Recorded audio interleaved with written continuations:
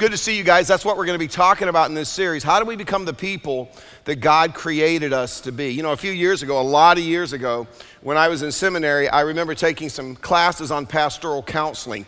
Now, right now, some of you are thinking that have been to me for counseling, wow, you must have slept through those classes. Because again, I'm not a very good counselor. But I do remember something that one of my professors said. He said one of the primary causes of conflict in marriages comes from arguments over the division of labor.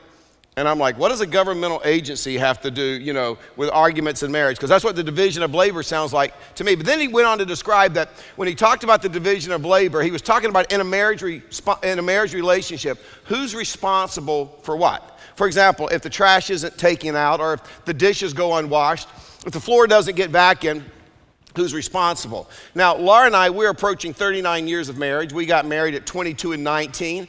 We were young enough where we weren't really set in our ways, so this wasn't a big deal for us. We figured out this division of labor thing early on. I thought I would pass it on to you because if you struggle in your marriage relationship, this may help you. So this is how we landed on it. If it takes place outside the house, okay, that's my responsibility, okay? If it takes place inside the house, that's my responsibility. If the dishwasher needs to be emptied, if the laundry needs to be done, if the floors need to be vacuumed, if the bed needs to be made, if we need to do some dusting or even change the batteries in the smoke detector, that's my responsibility. And I know what some of you are thinking, wow, seems like Laura got off easy. What's her responsibility? Really simple, look sexy 24/7. That's all it takes right there. Now, don't send me any emails, ladies, I'm just kidding. We kind of figured out this division of labor thing, and it works for us, but it's amazing how many married couples never figure this out. Now, I mentioned this division of labor because this weekend, we're beginning a brand new series about how God actually changes and transforms our life. If you've been around church for a while, you would refer to this as how does God spiritually transform us? And let me tell you why this is so important. You see, I'm convinced that many Christians fall into the trap of thinking that salvation simply means, hey, I get to go to heaven when I die. It's kind of like fire insurance. It's going to keep me from going to hell. But you got to realize salvation is so much more than that. Salvation is the offer of life in God's kingdom right here, right now, as well as after we die. It's the promise that we can be the person that God created us to be, that He gave His Son to die so that we could be. We don't have to wait till we get to heaven. We can experience right now what God planned for us. And I'll say more about this next week, but Paul wrote a little letter to the church at Rome that eventually made its way into the Bible. It's known as the book of Romans. And he talked about it this way in Romans chapter 8, verse 29. He said basically this: at the moment of salvation, in other words, when we accept Jesus Christ as our Savior, the payment for our sins so we can be reconciled back into God, Philippians chapter 1, verse 6 says, at that moment, God took each of us on as a project. And Romans 8:29 says that the goal of God's project in each of our lives, think about this, is to conform us to the image of Jesus Christ. Now, let me just ask you, how many have gotten there yet? I mean, you're like me and Jesus. We are just alike. See, that's not going to happen yet, right? But we're going to talk about in this series, how do we get there and whose responsibility is it? I mean, if I'm going to be like Jesus, if my character is going to be conformed to the very character of Jesus Christ, who's responsible for that happening? Now, some of you who've been around church for a while, you would hold solely to the position that it's God's job. And you even have some verses that you would quote to defend your position. For example, you may quote 1 Thessalonians chapter 5, verse 23. May God Himself, the God of peace, sanctify you. There's a good church word. Sanctify you through and through. The one who calls you is faithful, and He will do it. And so you point at that verse and say, Mike, there's the evidence right there. This is God's job. If I'm going to be like Jesus, this is His problem, right? But then some of us who've been around church for a while, we take more of the Marine approach to our spiritual growth and transformation. And your response is, it's my job and I'm going to make sure that it is going to happen. And you'll quote verses like, say, Leviticus 11:44, where it says, I am the Lord your God. Consecrate yourself, which simply means set yourself apart for God. Consecrate yourselves and be holy. God says, you be holy, for I am holy. And so you'll look at that and say, see, it's God's job to make sure that He's holy. Mike, it's my job to make sure that I'm holy. And since it's my job, I got to try harder. I got to run faster. I got to pray more. I got to serve more. I got to give more. It's all about my responsibility. So whose job is it? I mean, if I'm going to be conformed to the image of Jesus Christ, is it God's job? Is it my job? Is it a partnership? That's what we're going to be talking about in this series. Now, one of my greatest challenges, let me just say this as I get started. speaking at a church like Hope every weekend is that a whole lot of people don't want to be here. And I realize that. In fact, I conducted an exit poll. About 98% of you would fall into that category. You really don't want to be here, okay? And of those 98%, I could basically break you down into three groups. Group number one would be those of you who don't like church because every time you attend, you're reminded of how you're doing everything wrong. And who wants to get up early on a Sunday, get all dressed up, come to Six Flags Over Jesus, fight all this traffic just to get in here and be reminded that you're doing life all wrong, that you're basically just ticking God off, right? And we don't mean to make you feel that way, but we probably do, and I apologize for that. But for that very reason, where do I want to go somewhere where I'm just reminded that I'm getting it all wrong? I'm doing life all wrong. So you don't really want to be here. Group number two would be those of you who don't like church because you kind of feel like you got it all together. You don't need to be here. You're just kind of here to bless us with your presence, right? You'd be the first one to admit, hey, I'm no Billy Graham or Mother Teresa, but you're pretty sure you're not as bad as most people. So you're just kind of making your way through life. You're doing the best you can. You feel good about the fact that you're at least average, And as long as God grades on a curve, He accepts the A, B, and C people, and He only flunks and doesn't accept the D and F people, you think you're probably okay. So in your mind, I don't really need to be here. I don't need church. Group number three would be those of you who've been following Jesus for a long time. But you don't really like coming to church because every time you come, you just feel uncomfortable because you feel alienated from God. Maybe it's because of something in your past. Maybe it's because of a habit that you can't stop and you don't know what to do with it. Or maybe you don't want to do anything about it, right? And because of that, you show up on the weekend and you're like, man, God, I'm sitting in your church and I'm on your naughty list. So you're uncomfortable, you feel guilty, you don't want to be here. But let me tell you something. If Jesus was standing here right now, this is what He would say to all of us who fall into one of those three categories. This is what He would say. He'd say, you know what, Mike? You know what, Bill? You know what, Sarah? This is the problem with religion. Because Jesus would say, religion just muddies up the relationship that I designed for me and you to have together. By the way, what is religion? Let me give you a definition for religion. Religion is our attempt to work our way into a relationship with God. It's our attempt, our efforts, all that we can do to be in a relationship with God. You see, religion tells me that if I can be a good person, if I can live by most of the rules, at the end of the day, when it's all said and done, me and God, we're going to be okay. Here's the problem with that logic. We're not really sure which rules we're supposed to live by. This morning, if I asked all of you to take out a piece of paper and a pen and to make a list of what you consider to be God's top 5 rules, we would all have a different list. In fact, I doubt any of our lists would even agree. Think about this. We got rules from the Bible. All the do's, all the don'ts, all the thou shalts, the thou shalt nots, right? And then we got rules that our parents gave us. Never, never, never, never. Always, always, always, always. Always wear clean underwear, guys. Because if you get in an accident on the way home from church, and they have to take you to the hospital, you're going to embarrass the whole family if you wore dirty underwear that day. Say, very important, You got to do that. Don't run with scissors, you'll poke you out. Don't smoke, don't drink, don't chew, don't date girls who do. So we got all of these rules, that we have to obey. And then on top of that, we have rules that we learn from organized religion that aren't even in the Bible. You better get that baby baptized as soon as that baby's born. You better go to confession and say Hail Marys. You better go through confirmation. You make sure you sing the doxology at the end of every service. We got all of these rules. And so we have to prioritize them according to what we think, what's most important to God, which brings up the question, whose list of rules do we go by? If we're going to get into a relationship by obeying the rules, whose rules do we go by? For example, maybe a woman that has an abortion, it is right up there at the top of your list of things that you are pretty sure that God hates. Maybe that's number one on your list of things that you cannot break. But yet at the same time, your gossip or your slander about the woman who has the abortion, so you convince in your mind that's really not a big deal to God. But do you see how we prioritize? And not only do we prioritize, guess what else we do? We ignore the rules we don't like.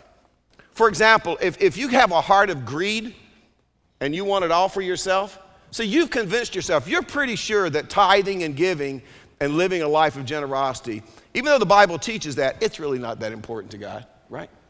Or even though when Jesus said, if you want to be great, be a servant, You know that. Jesus demonstrated it by washing the disciples' feet and then said, as I've done to you, you do to one another. You serve one another. But see, if you're the center of your universe and your world just revolves around you, you're pretty sure. So you've convinced yourself, you know what? That's for other people, but serving really isn't that important to God. Or if you want to have sex outside of marriage, even though the Bible clearly teaches that God created sex, hello, great idea. Can you imagine that morning when God said, I have got the coolest idea, right? But God created sex, but he created it for a man and a woman in the context of a committed marriage relationship. But a lot of you are like, well, God's not really that serious about that rule. See how we negotiate with God, see how we dummy it down, see how we prioritize. Why is that? It's because, see, if we're not interested in obeying certain rules, it's easy for us to justify, you know what, I don't think it's really that important to God. Or that seems so antiquated. I bet if God rewrote the Bible, that wouldn't be a rule. So let's be honest, this rule thing, very, very confusing.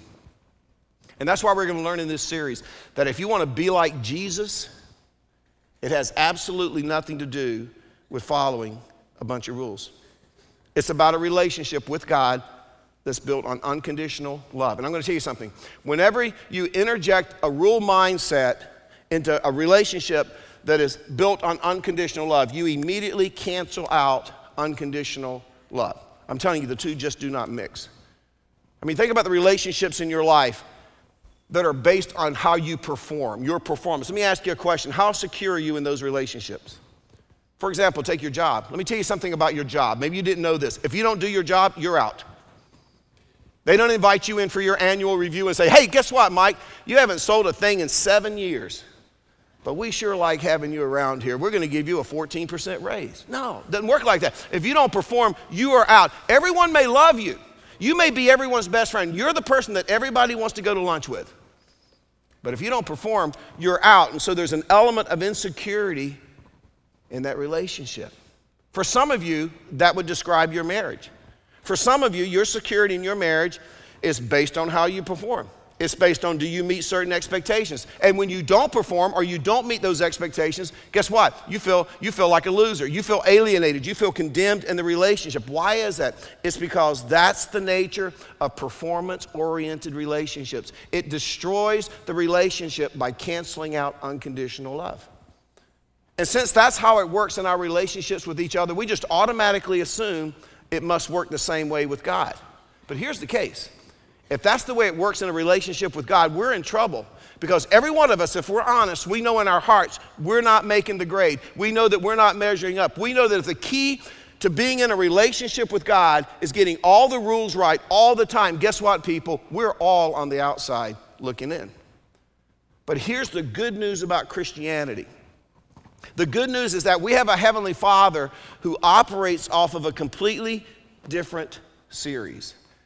And that's why we are going through this, off a different system. And that's why we're going through this series about taking flight. And over the next few weeks, we're going to be talking about some stuff that is foundational when it comes to us being able to be conformed into the very image of Jesus Christ, so that we can soar, so that we can fly the way God created us to soar and fly in our relationship with Him, so that we can be the people that not only God created us to be, we can be the people that deep down inside we really want to be. Now, we're going to kick it off by looking at Romans chapter 8. If you have your Bible this morning, if you don't, I understand. We're going to put the verses up on the screen. But this week and next week, we're going to really lay the foundation for this series. This started out a 4-week series. And then I got so excited, I expanded it to a 6-week series. And I finally finished it, and it's an 8-week series. So we're going to be in this a few weeks together. But I got to tell you, I have learned so much and been challenged so much in this series. I can't wait to pass on what God has taught me.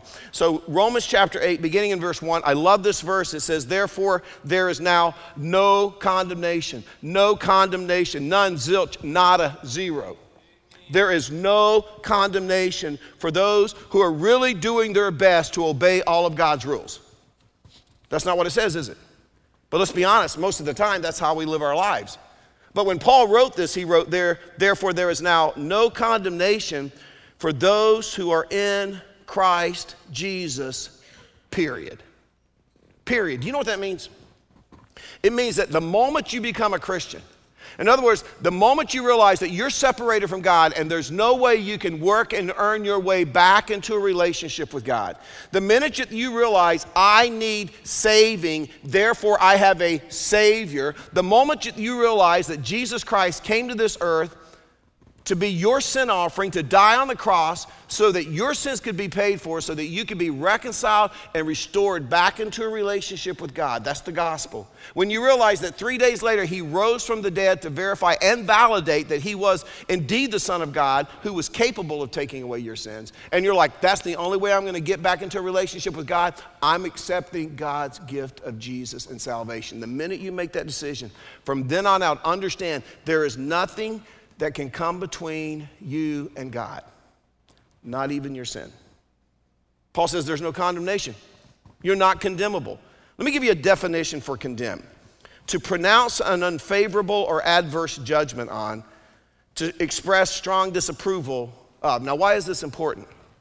It's important because, see, many of us feel that when we sin, when we blow it, when we screw up, God disapproves of us. He condemns us. He puts us on his naughty list. But verse 1 tells us that once we become a follower of Jesus Christ, from that point on, God never disapproves of us. God never condemns us. If you are in Christ, you are uncondemnable. Now let's go back to the definition, condemn. To pronounce an unfavorable or adverse judgment on, to express strong disapproval of, to pronounce guilty. Now notice this last part. To judge or to pronounce unfit for use or service. Why is that so important?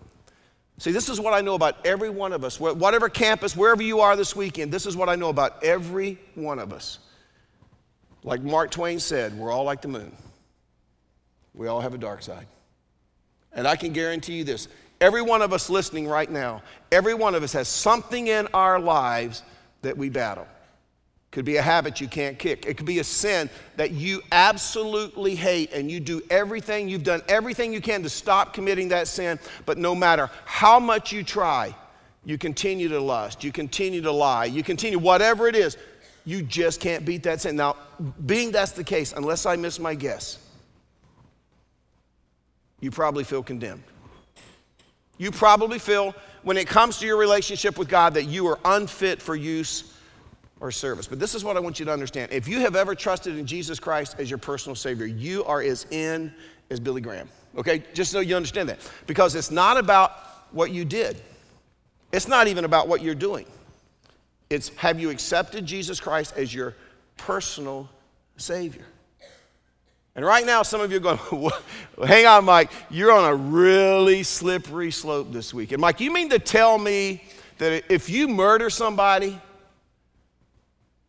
there's no condemnation?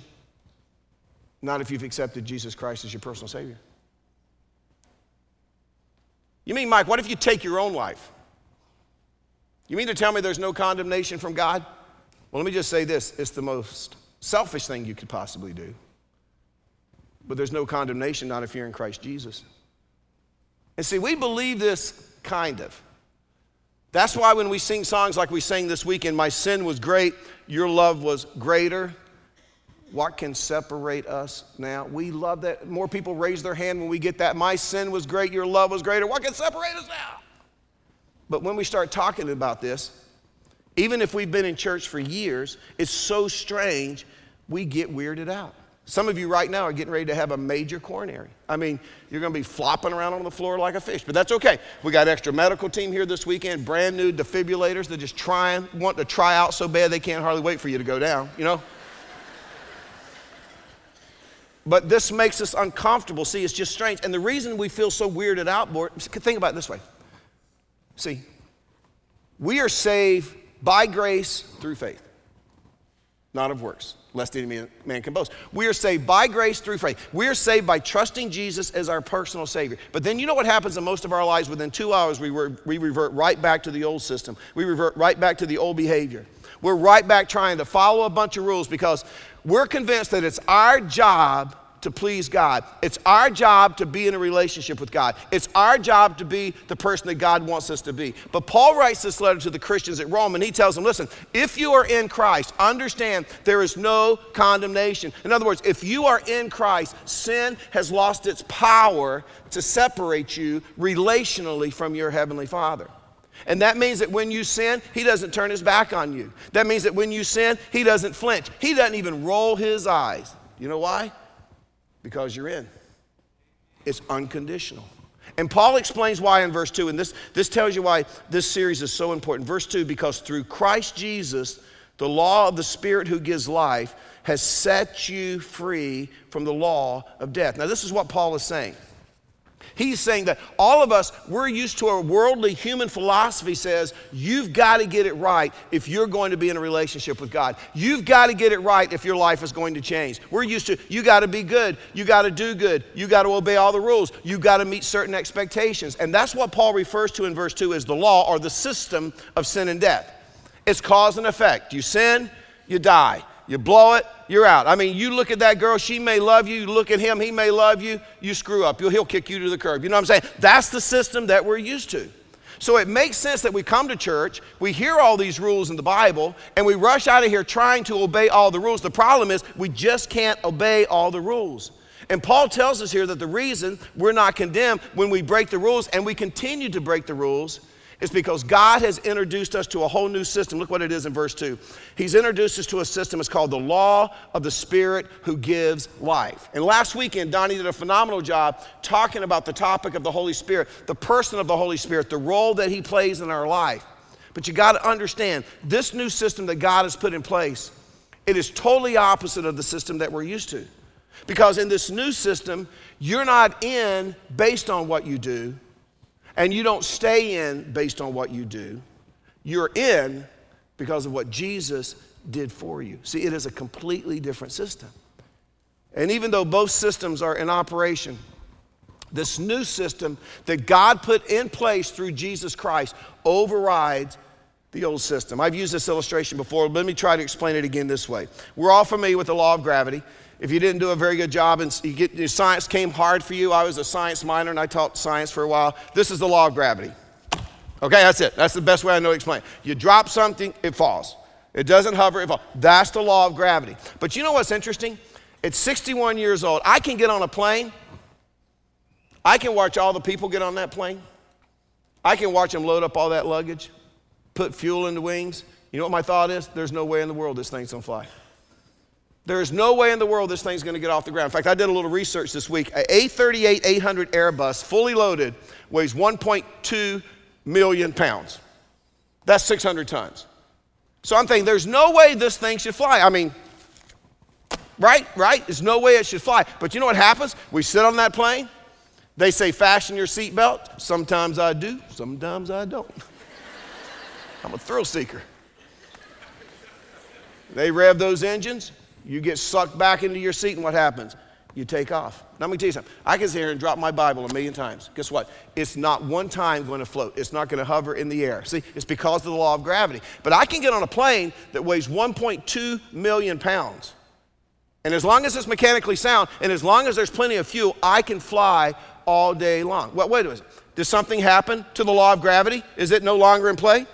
Nope, still working, right? Then what's the difference? Why can a plane stay in the air, but I can't get my Bible to hover here in the air? What's the difference? Well, it's because now there's an overriding system. The overriding system is called the law of aerodynamics. And it's overriding the law of gravity. In the same way, this is what Paul is saying. God says to us, you are familiar with the old system.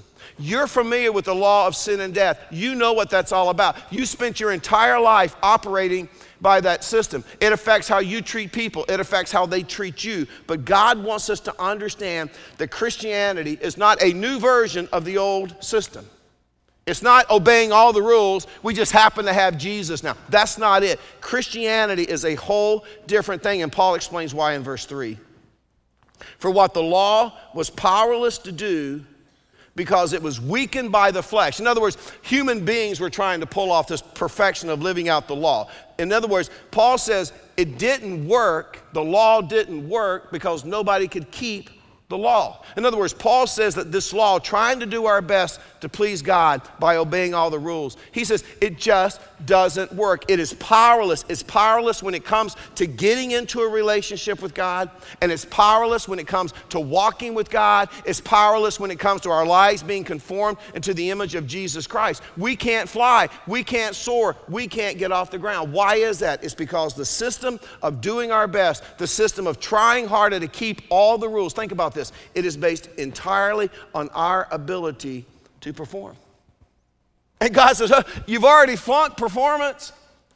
In fact, if you're a millennial, see, you don't know what an F is. You never got an F. You got a check or a check minus or a check plus, right? Let me tell you what an F is, millennials. That means forget getting a participation trophy. You're not even getting a ribbon. Okay, that's how much you suck at this religious thing, trying to be in a relationship with God. So God says, listen, you can't perform good enough to please me.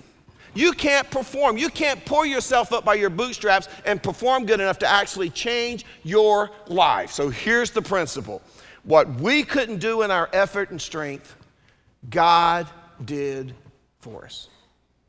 What we didn't do in our effort and strength, God did for us. I am telling you, that is, without a doubt, the fundamental building block of Christianity. Now, what did he do? Verse 3, for what the law was powerless to do, because it was weakened by the flesh. In other words, we couldn't pull it off. God did by sending his own son in the likeness of sinful flesh. That's a reference to the incarnation, God taking on flesh, coming to this earth to be a sin offering. In other words, what the law couldn't do, God, through Jesus, did. So what does that mean to us? It means that once we're in Christ, our sin can never separate us from God again. Because now it's overpowered, God's overpowered that cause and effect, that sin and death relationship. Now, as we get into this series, you're going to see both, just like gravity and the law of aerodynamics, they're both still working, right? But God says, listen, in me, this is the only way, in me, it's overcome. In fact, he goes on to say in verse 4, what happened, why it was done. He says, in order that the righteous requirement of the law might be fully met in us. Now let me ask you a question. What was the requirement of the law? Perfection. You had to get it all right all the time. Have you read the Old Testament? Forget the whole Old Testament. Have you just read the Big Ten, the 10 Commandments? It's like, God, I'm just going to give you 10. Can you just get those right? We go down the 10 Commandments, we're doing, commit adultery. Hadn't done that. Murdered. Coveted my neighbor's wife. Oh, what's this about disobeying my parents? Oh, man, guilty of the whole law. But God comes along and says, once you are in Christ, I am giving you. You can't earn it. You can't achieve it. You could never perform enough. Once you are in Christ, I am giving you, I am crediting to your account righteousness. I am crediting to your account perfection. You say, well, Mike, if you would have followed me around this week, I didn't act very righteous, neither did I. See, but it's okay because it's the old system. But God says that in Christ, he credits to our lives all the righteousness, all the perfection of Jesus Christ. Do you know what that means? That means that when God looks at you and me, he sees us as righteous as he sees his son, Jesus Christ. He sees me as perfect as he sees his son, Jesus Christ. Think of it this way. Just imagine that you're the quarter and you've accepted God's free gift of salvation. You are in Christ. So now when God looks at you, you know what Jesus says? He's with me. She's with me. And he sees you through his son, Jesus Christ, and what he did for you. And he sees you as righteous and he sees you as perfect. Now here's the deal. That's our position in Christ because of salvation. That's where we are, perfection and righteous. But understand, our day-to-day experience is down here. And this process of being conformed to the image of Christ is trying to get our experience to match our position of perfection and excellence. That's the journey we're going on. Now, let me tell you something. It's not going to be completed until we get to heaven. It's a prophecy that's in the process of being fulfilled. When we get to heaven, we'll get there. But on this earth, God, we're going to learn this series how we can begin to raise our experience to meet our position in Christ of perfection and righteousness. But understand, God wants us to operate our lives from the vantage point. We're already perfect. We're already righteous. He doesn't want us to revert back to the old sin. Oh, God is so mad at me. I looked at porn this week. But I had 15 quiet times, and I went to 4 small groups. So I'm back in. God likes me again, right? Right? All right, you know what? God is so mad at me because I kicked my neighbor's dog again. I can't stand that dog. But I went to confession and said 17 Hail Marys, and now I'm fine. I'm back on God's side. That's not what it's about. When we revert back to that way of thinking, God's like, stop it. Stop it. That's religion. And my son had to die to overcome that system. And through his death, I have given you the gift of righteousness. You are righteous. You are not condemnable. In fact, he says, there's not a thing in the world you could do that would alter my acceptance and love of you. Not a thing. It's kind of like with our own kids. I got 2 boys. You know, they're not perfect. You know why? Because they're my boys. They're like their daddy. But I'll tell you something. There ain't a thing in the world they could do that would alter how I feel about them. Not a thing. They're always going to be my son. And that's what Paul is teaching you here. In the same way, when God looks at you, I don't care what you've done, there is no separation. There is no condemnation. There is not a sliver of sin that can slide between you and God that could ever alter his love and acceptance of you. Because you didn't get in by being good, and he doesn't love you because you're staying good. He loves you because you were declared righteous when you received his son as your Savior, and now in your life there is no potential for condemnation. Now let me just say in closing, if you've never received Jesus Christ as your Savior, I got some good news and I got some bad news. The bad news is you are condemned. But in reality, it's not necessarily because of anything you've done. It's because you, like me, we were born. And we were born into a system that says we have to perform. And that's all it takes to be condemned, just being born. Now here's the good news. The good news is that this weekend you can be reborn. I mean, you can be taken out of a state of condemnation, and in an instant, you can be placed into a state of total acceptance by God. In fact, you will be so tight with God, no one could ever be tighter with God than you. But to do that, you have to accept his gift of righteousness. You have to receive the gift of Jesus Christ. You have to accept him as your Savior. You accept that his death on the cross paid for all of your sins, that you need a Savior, that you need saving. And let me tell you, in case you didn't know, you need saving.